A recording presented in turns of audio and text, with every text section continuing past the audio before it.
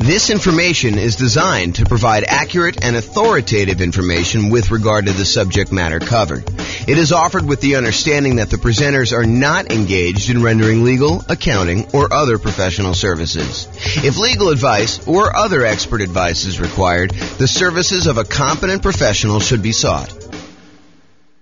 Welcome to the Kenosha Real Estate Investing and Real Estate Financial Planning Podcast.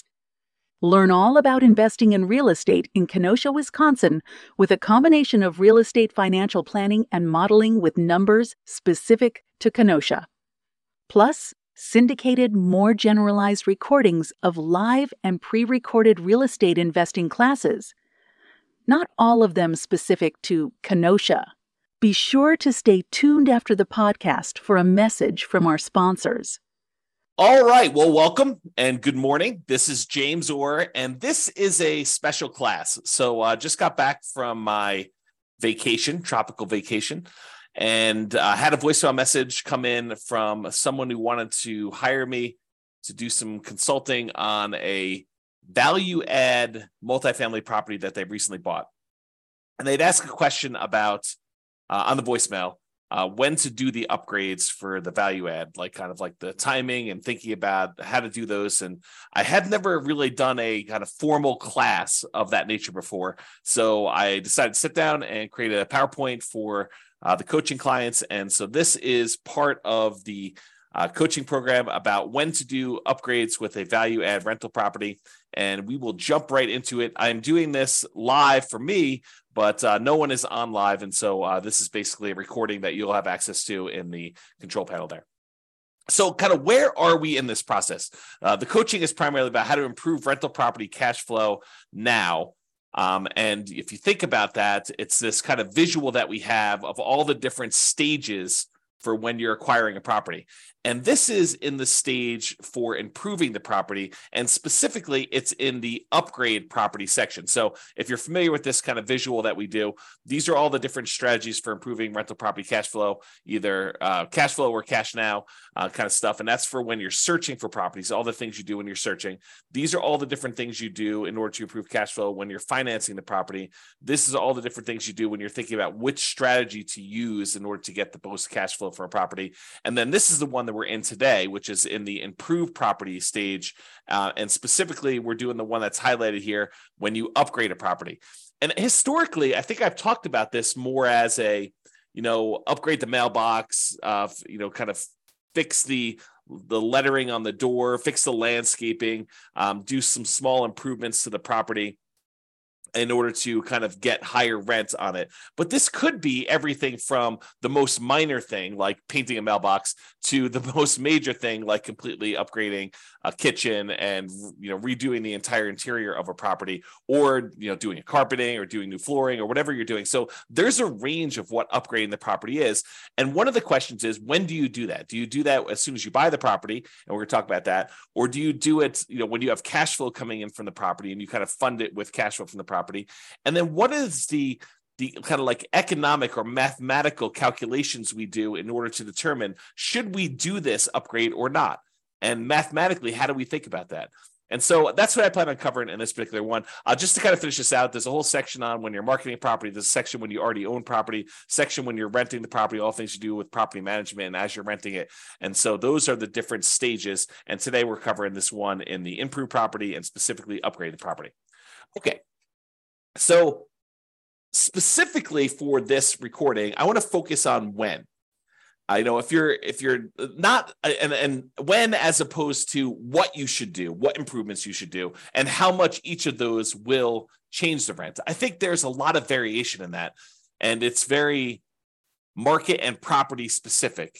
And so I'm not going to get into that in this class. Maybe I will do a class on that in the future. And if somebody really wants that, let me know. We could do that as part of the coaching call one of the days, and we can kind of figure that out. But today I'm going to focus in on when. So first I'll do kind of a carve out. Look, if you're doing a BRRRR strategy, if you're trying to do a buy, rehab, rent, then refinance, and then the last R is repeat. If you're trying to do that kind of process, then obviously you're going to do a lot of the improvements in the value add upfront as soon as you acquire the property, because you want to have all the value add done to improve the property value so that you can do your refinance and pull out as much money as you can, leave as little money in the deal as possible is probably a better way of saying that when you're doing these kind of burst strategies ones, because you want to take advantage of that increase in value of the property. And likewise, if you're buying a property with the sole purpose of flipping it, you're going to buy a property, you're going to do a bunch of rehab to it, especially if you're going to do a big multifamily where you do rehab, you get tenants in there, you raise the amount of rent you're getting, which raises the value of the property, and then you're going to go sell that property, 3 months, 6 months, 12 months, a year or two down the road, then you're probably going to want to front load as much of these as possible.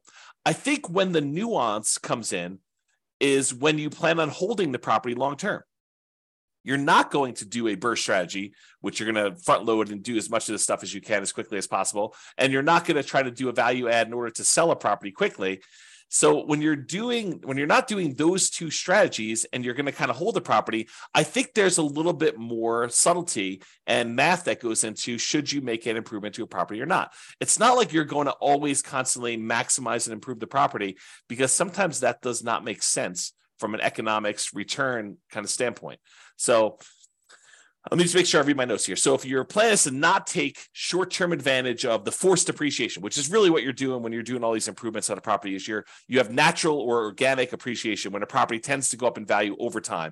You hold a property and inflation happens and things become more expensive. That's organic appreciation, or kind of like natural appreciation. The property values tend to kind of creep up over time. But you can force appreciation too. You can go in there and actually add value to the property and get stuff done. So if you're not trying to take short-term advantage of that forced appreciation, you're not trying to sell it and capture forced appreciation, and you're not trying to refinance the property to benefit from the forced appreciation, which may or may not be BRRRR.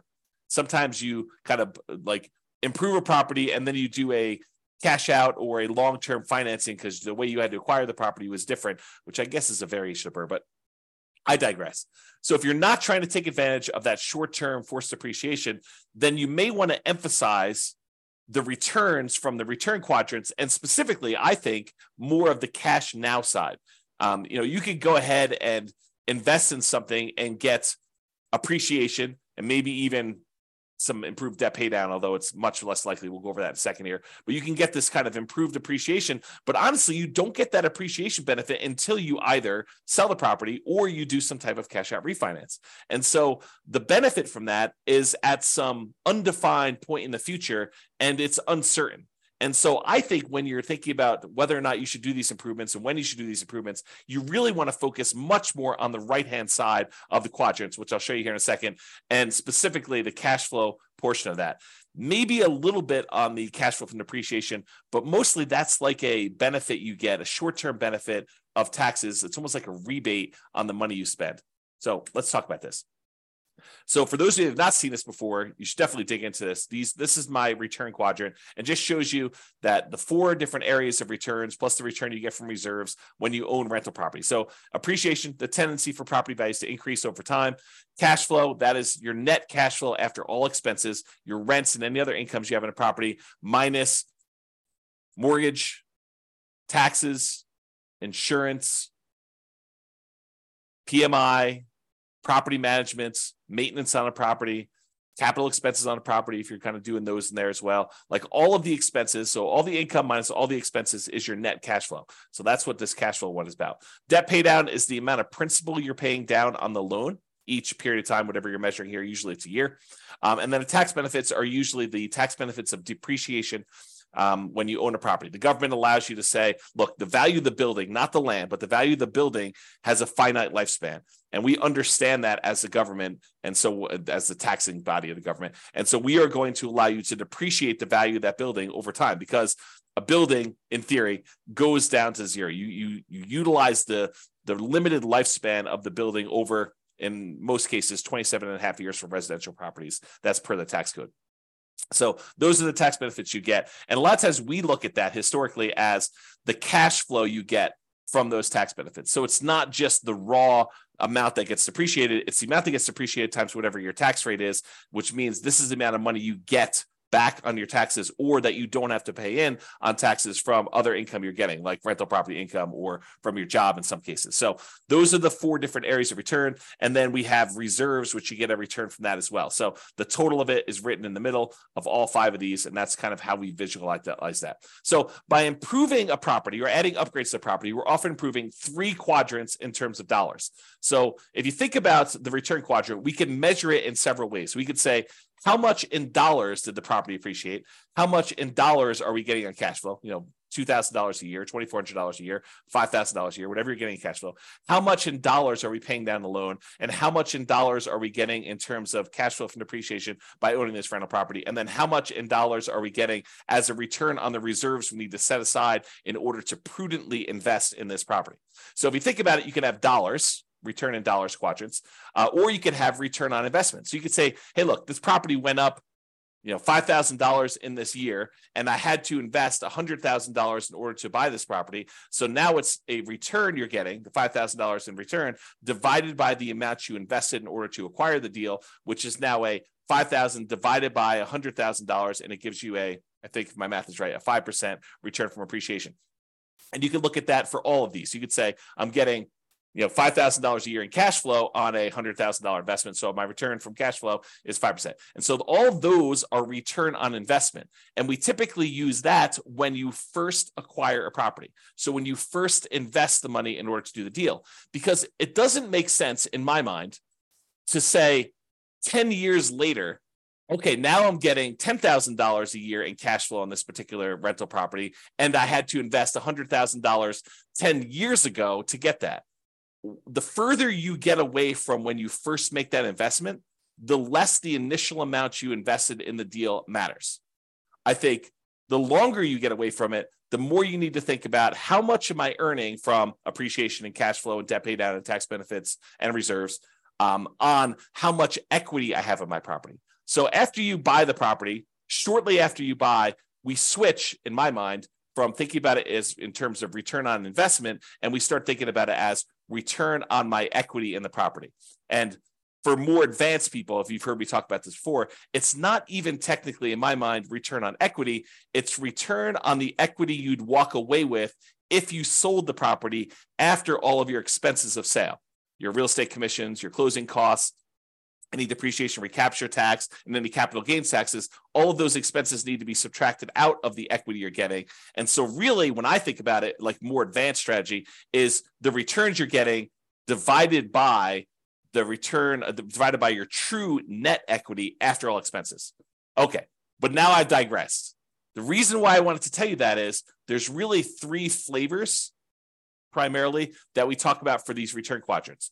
One is return in dollars, the amount of money that the appreciation, cash flow, debt paid out, tax benefits went up. The return on investment, when you first acquire property, the amount of money you're making on the property divided by how much you had to invest in order to do that.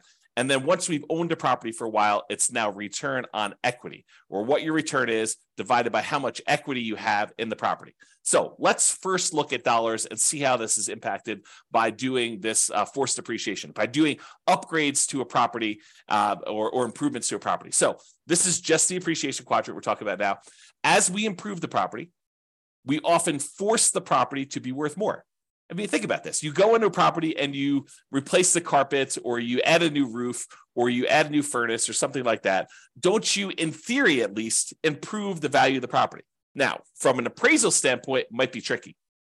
However, with multifamily properties, a lot of times if you're able to get more in rent because of the way that they can calculate what a property is worth based on a cap rate, we can now say that because rent is more, now the property is worth more. This doesn't apply nearly as much to single family homes, probably even duplexes, triplexes, and fourplexes. The more properties you get, the more units you get, the more this cap rate idea and valuing properties using cap rate can matter. So the more rents we get on a property, the more the property is worth. When you and to a lesser degree with things less than 5 units, but more commonly with 5 units or more. So with these kind of like single family homes, duplexes, triplexes, fourplexes, a lot of times improving a property in order to increase rent is not going to necessarily directly improve the value of the property. Really what we use to determine value for properties on like single family homes, duplexes, triplexes, and fourplexes are comparable sales. So you have to have another property that is a single family home another single family home if you're comparing it to a single family home, or another duplex or 2 or 3 sell that is similar to your duplex so that you can use that to determine value, or triplex is the same thing, or fourplex is the same thing. So you have to use like type properties. And there are lots of exceptions for how you calculate this value, which we're not going to go into here. But that's the idea. Okay. So as we improve the property, oftentimes we kind of increase the value and make it worth more. So for example, if you are buying properties and they are all really old 1970s vintage type properties, and you're comparing them to those properties might be selling for a certain price. But if you completely rehab your property, upgrade the kitchen, upgrade the bathrooms, upgrade the flooring, upgrade all the windows, upgrade the roof, upgrade the furnace, the heating and air conditioning, HVAC, if you upgrade all that stuff, now you should be comparing that property to similar properties of similar quality. And so you might get an increase in value by doing comparable sales approach. Usually for these multifamily properties, by improving the value of the property and getting more rent, you're able to get more value through the cap rate calculation determination for value. Okay. So the raw dollars, when we do this kind of upgrade, the raw dollars in appreciation goes up. Your property was going up, $3,000, $5,000 a year, whatever it was kind of going up, nice, slow and steady. I guess it's this way, slow and steady to the right, up. But now when you come in there and you add an investment of $10,000, $20,000, $30,000 to do improvements to your property, you might get a significant step up in appreciation for that year.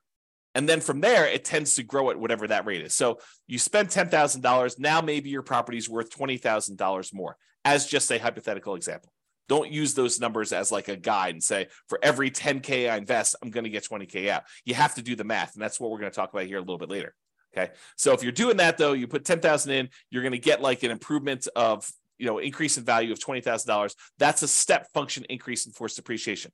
So if we think about that, this extra $20,000 return in dollars goes here. So now we saw a bump up in the amount we saw in appreciation. Now let's look at cash flow. So a lot of times by improving the property, we can often increase the income we get on the property. And as a side note, and often additionally reduce the vacancy, because a nicer property, this is not a universal rule, but I think it's a trend. It's kind of like it's correlated, highly correlated. So oftentimes when we improve a property, we make it much nicer, we often reduce the vacancy, becomes more desirable. People want to stay there longer. People want to get in there quicker after you've got people move out, so you have less vacancy there. So like your vacancy tends to be improved, reduced. Also, depending on what upgrades you do, you may see a decrease in maintenance on the property. So not only can you get more in rent, but you have less vacancy. And because you put in tile flooring instead of this really old ratty carpet that needs to replace every couple of years anyway, now you have a upgraded tile floor, which tends to last a little longer. So your overall maintenance budget may go down slightly. And your property management, those calls for maintenance, those calls for improvements, the kind of tenant turnover and the tenant problems you have can also be slightly reduced. Not significantly, but a lot of times slightly reduced when you have this improvement to the property that make, depending on the improvement, of course, right? Now, as a side note, sometimes the improvement or upgrades you're making involves a short vacancy, right? A lot of times investors that own a property already, they're going to wait for their property, the current tenant, to vacate the property. Then they're going to go in there and they're going to do the rehab that they need to do in order to do the upgrade improvements. Then they're going to start over with a new tenant at a higher rent. Most of the time, they're not going to go in while a current tenant is in place and improve on the property, right? We're not going to go ahead and voluntarily evict the tenant who is already paying and paying on time to go in there, improve a property, and get someone else in there. Sometimes we might if we're trying to sell a property very quickly, but most of the time we're going to do this from cash flow. We're going to have the natural turnover of tenants dictate the pace at which we do the upgrades, both the natural turnover of tenants and also the amount of cash flow we have available to do this. Because if you don't have extra cash sitting on the sideline that you can invest to do this, you really have to fund it internally from the cash flow on the rental property. Okay.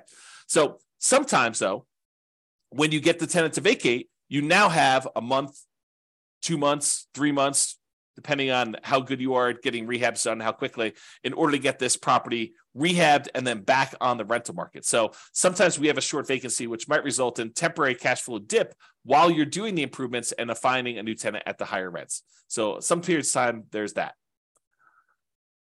Okay, in addition, this increase in income, especially for multifamily properties, which we talked about, is the primary driver for increased property value.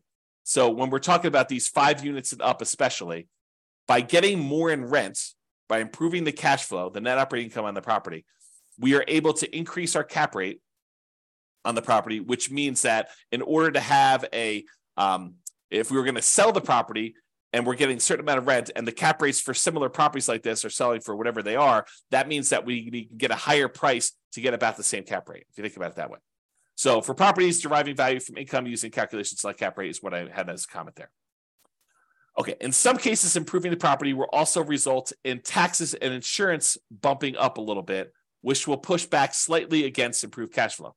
So to kind of give you an entire view of this whole thing, yes, by improving the property, we often get a bump in rent or other income on the property, depending on what we're doing.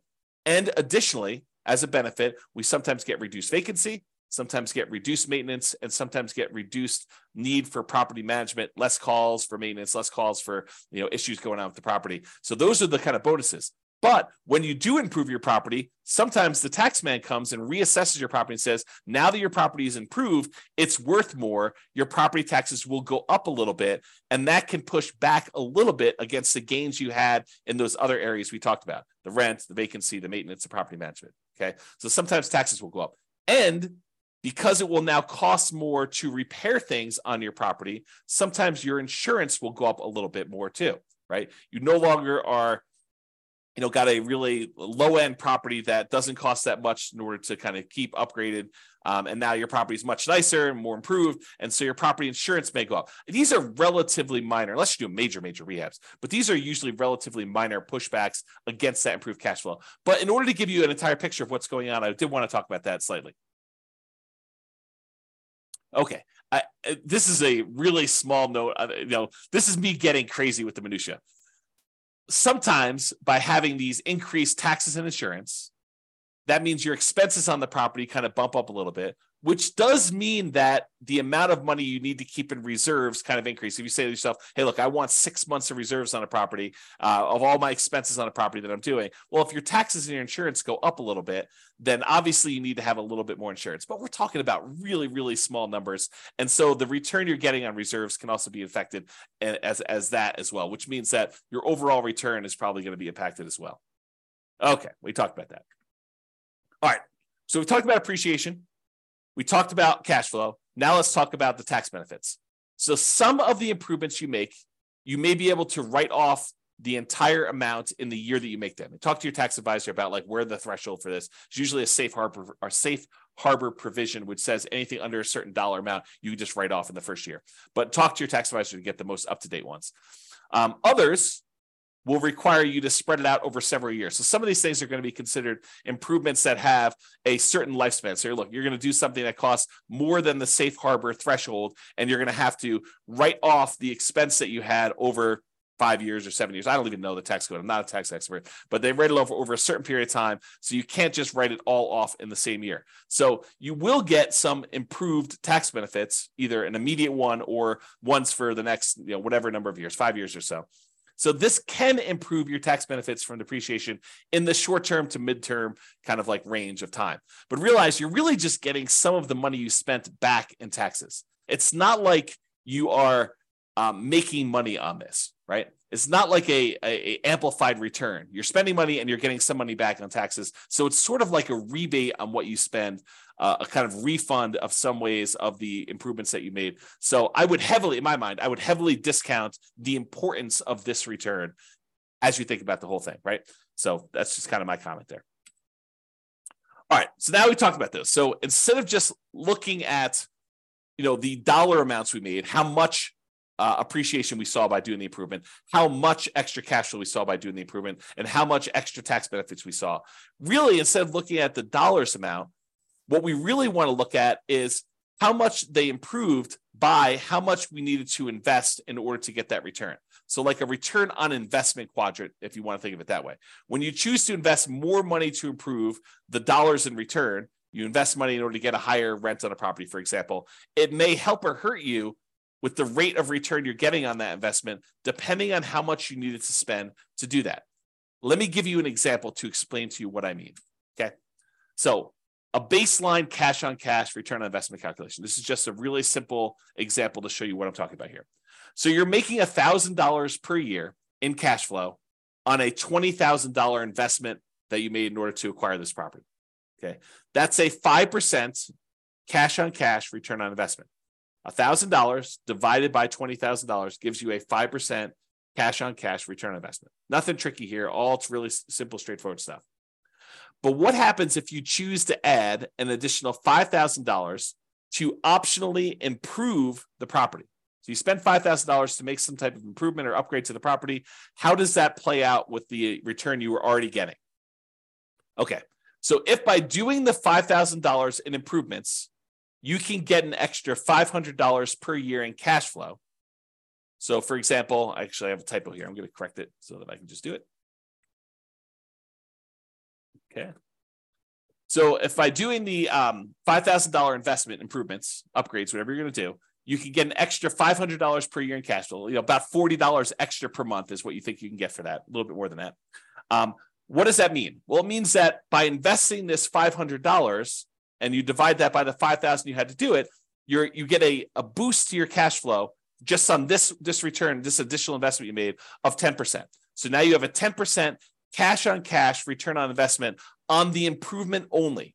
We're not talking about the other part of the return that you were already getting. This is saying, look, does it make sense for me to invest this $5,000? If I invest this $5,000, I'm going to get an extra $500 a year. That looks an overly simplified, probably wrong math, but I'll get to there in a second. You're really thinking, I invest $5,000, I get $500 a year back. So that really is like a 10% cash on cash return on investment, oversimplified. Okay. So since this is higher than the return you were getting before you decided to do the upgrade, that 5% cash on cash return, then by doing this, you will overall improve your return. So now we had the $1,000 a year we were getting before, plus the $500 that we got by doing the improvement. So now we're getting $1,500 a year in cash flow. And now we need to divide that by the $20,000 we needed to invest originally in order to buy the property, plus the $5,000 that we just added to do the improvement. So now it's over $25,000 total. So now it's $1,500 divided by that $25,000. That is now a 6% cash on cash return on investment overall, including the improved cash flow and the additional investment. So what we basically did is we went from getting a 5% return. By adding more money and doing an improvement and getting more rent for that, we've actually boosted the return. It doesn't always work that way, though. Okay, and so here's an example where it actually hurts you to do the extra investment. So imagine you did the same $5,000 improvements, but instead of getting $500 per year in extra cash flow, you only get $200 per year.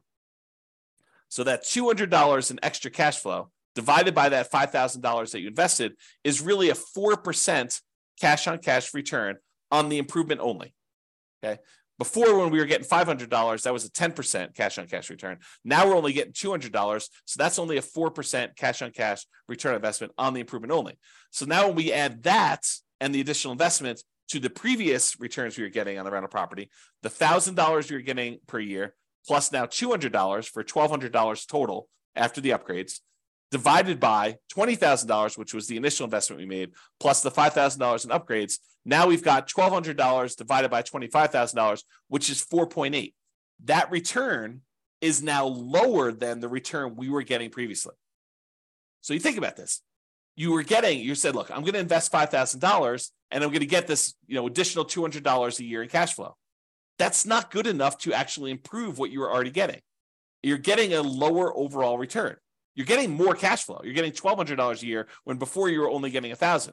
But this is really like you're hurting your overall return when you look at it this way. And that's just what I want to point out is, so there are times when it does improve your position, and there are times when it makes it worse. And that's what you should realize.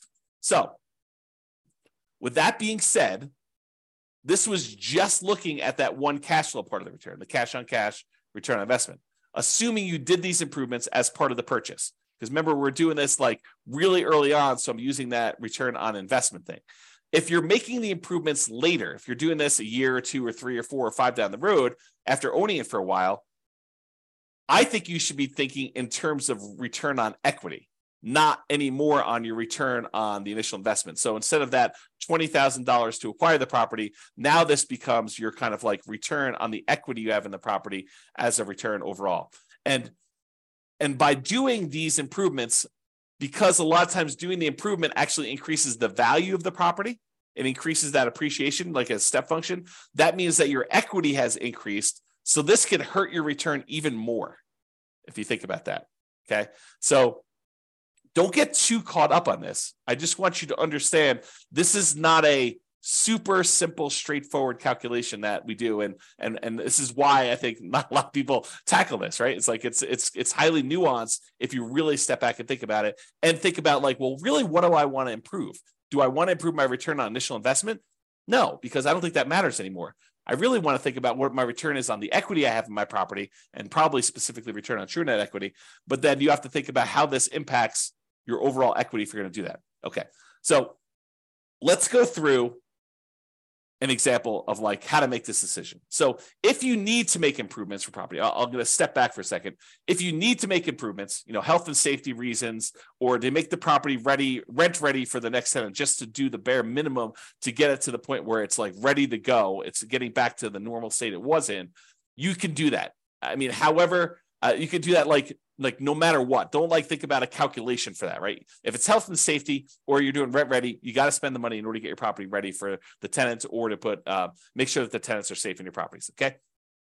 However, if you're doing optional improvements, you're thinking about upgrading a kitchen or replacing flooring with something higher end or something like that.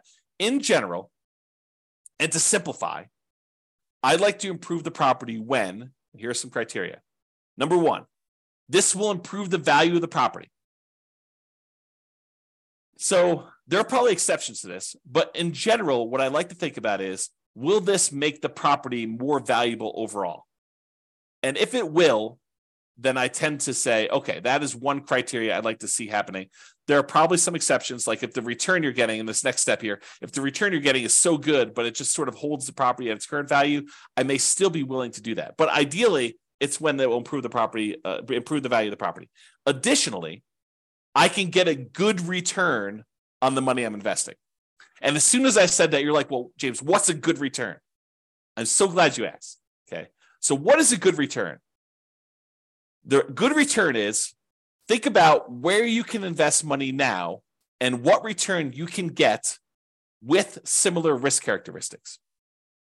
So if you say, I could take this money and go put another down payment down and acquire another rental property, and this has similar risk characteristics to what I'm already doing, then you could make an argument that if the return you're getting by buying the new rental property and putting down payment is better than the return you can get by paying for this improvement, then maybe you should go do the new rental because that's a better return. Or if this is similar to that, and maybe you don't have enough for a full down payment, but you have $20,000 and the $20,000 can get you a similar return you want to do. So you have to look at these things and decide, is this a good return for the money I have? Another thing, which I didn't have on here, which I probably should have, but just made this presentation. I think it matters what you're trying to accomplish. In some of our other modules, we've talked about this idea of, what is your financial independence goal? What does it look like when you're financially independent? And how do you get there? Are you buying properties to rehab, fix up, resell, take the money, and then use that to pay off other properties? Are you taking the money and you're using that for down payments to acquire enough other rental properties where you have more than you need that you could sell off some and pay off the others? Are you doing this so you have a bunch of rental properties, you're just going to pay them off free and clear? You're going to do this where you have enough rental properties where the cash flow you're getting is going to be enough to support you even without paying them off? Like, what is your strategy to get there? And does this actually lead into your strategy? Because it might be better for you to buy more rental properties if that's part of your overall plan to get you to financial independence. And this may not make sense for you to do the improvements on the property. Or if you're trying to get there with cash flow on the properties you have, this may make a lot of sense to do. Okay.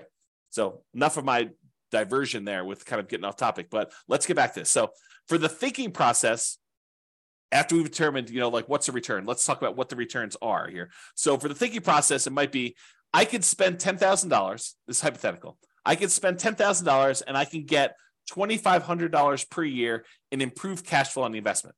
So by doing 10K in improvements, I can get an extra $200 per month in cash flow on the property. Possible. I mean, may not be something you can get everywhere, but this is an example of what might be a good return for you. Okay. So $10,000, $2,500 per year in improved cash flow on the property. So here's the simple math, which I would argue is probably not correct, but it's a good starting point for you to start about it. Okay. So simple math. I'm getting a 25% cash on cash return on that initial investment I made. So I'm getting $2,500 per year on $10,000 invested. That's 25% cash on cash return in the first year that I'm buying, that I made this additional improvement on the property. And in order to make the simplified math sort of work, you have to think about, okay, I'm going to get this $10,000 investment back, plus maybe a return on that, when I ultimately sell the property or refinance later. I think a lot of folks ignore that part. They ignore the part where they're thinking about getting the $10,000 investment back. They think I'm getting a return on this money, but realize that money is gone unless you're getting it back when you sell or you refinance out later. And the only way you do that is if it improved the value of the property. So you need to make sure that it improved the value if you're going to use this simple math as a general rule of thumb. Okay. The more complicated math and the more correct math, I would probably say, is I'm going to get my initial investment back over 4 years. So you put $10,000 in, you're getting $2,500 a year. You get your initial investment back over a 4-year period. And then these improvements should last another 4 years. And I'll get an additional return of $2,500 per year for those 4 years too. Because realize a lot of times when you spend money to make an improvement, it has a limited lifespan. Example with flooring. You go ahead and you spend $10,000 to upgrade the flooring to luxury vinyl tile or whatever you're doing, a luxury vinyl plank in the entire house.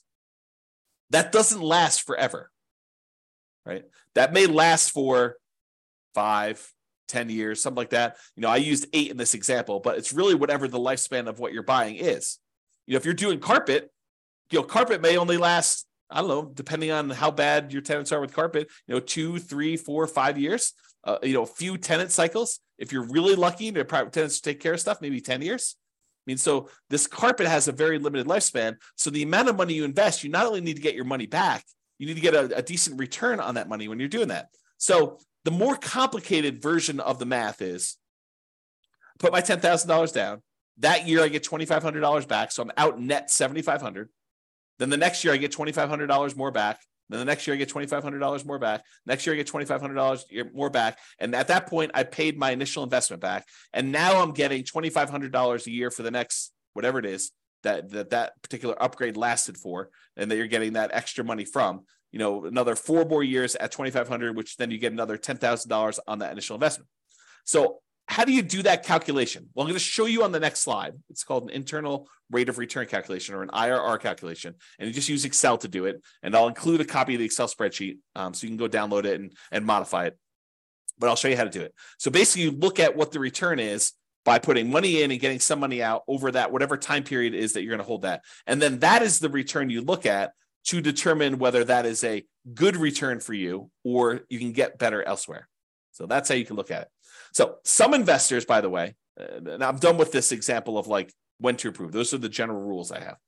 Some investors prefer to have the property self-fund the improvements. In other words, pay for it out of cash flow.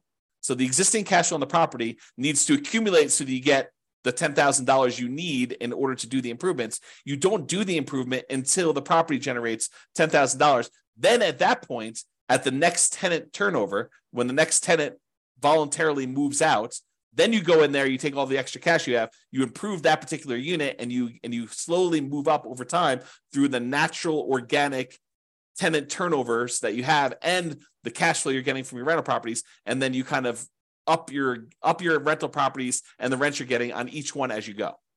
Okay, so a lot of investors will look at it that way.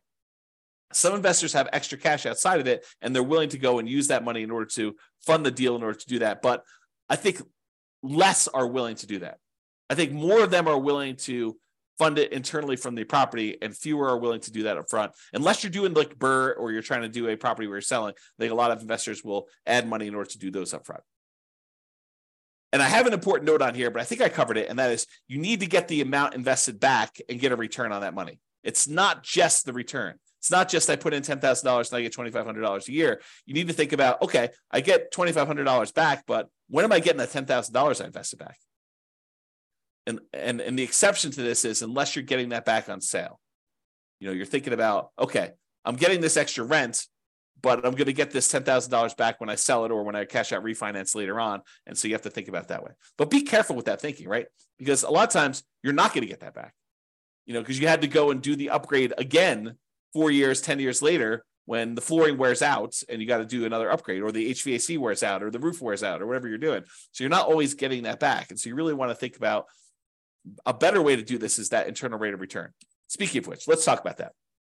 So here's to the right is this really simple version of the spreadsheet. All it shows you is all the different years and the amount that you invested and the return you got in that year.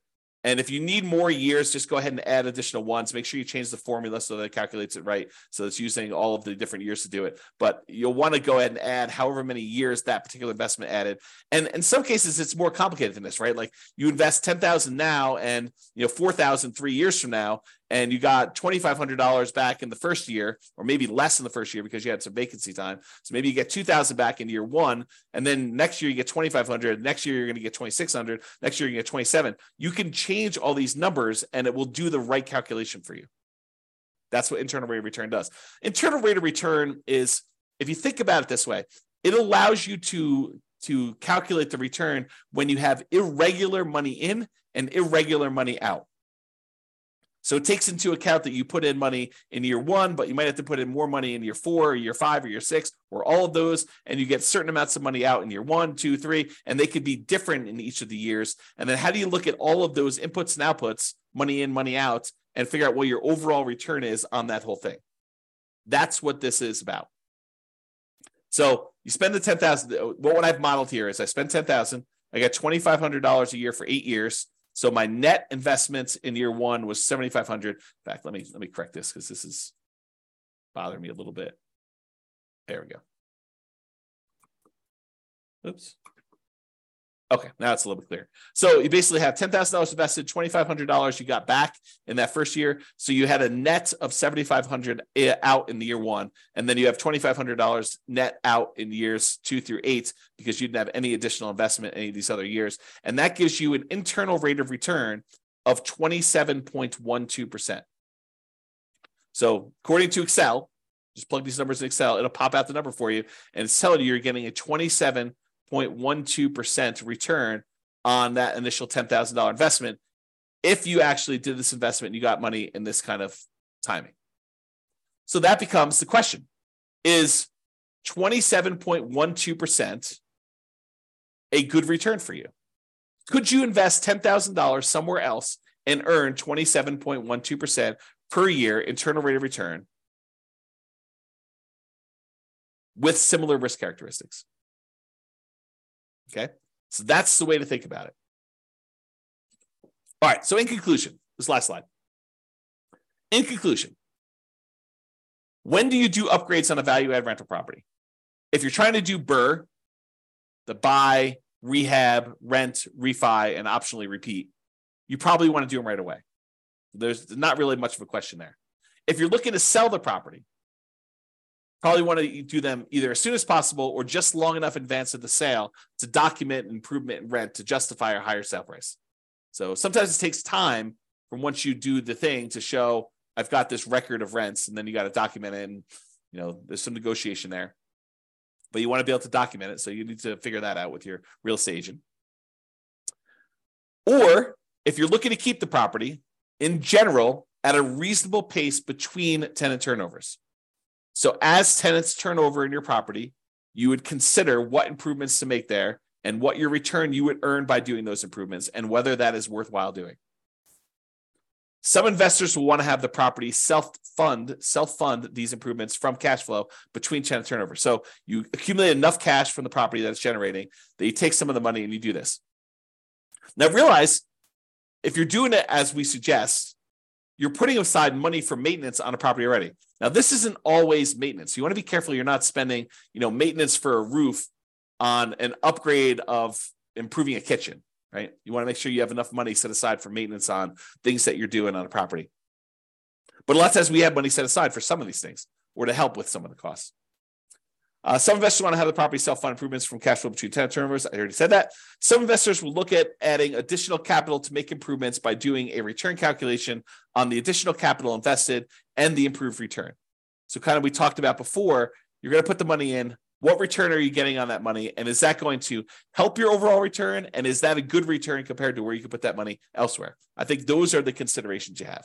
Okay. If you have any questions on this, join one of the coaching sessions and we'll go ahead and get your questions answered for coaching clients. This has been James Orr. Thank you very much. Bye-bye for now. With home prices up, mortgage interest rates up, and rents up, but not quite enough to counteract the higher prices and interest rates, cash flow on rental properties in Kenosha is harder than ever. Book a call with the Real Estate Financial Planner to apply our proprietary 88 strategies to improve cash flow on your rentals. See the show notes for a link to schedule your call and improve your cash flow today. If you're a real estate agent, lender, or professional in Kenosha that wants to help our real estate investor listeners, consider reaching out to learn about collaboration opportunities with this podcast. We'd love to add more value to our listeners by having you assist our investors buy, sell, and finance their real estate investments. See the show notes to schedule a call to discuss collaboration opportunities.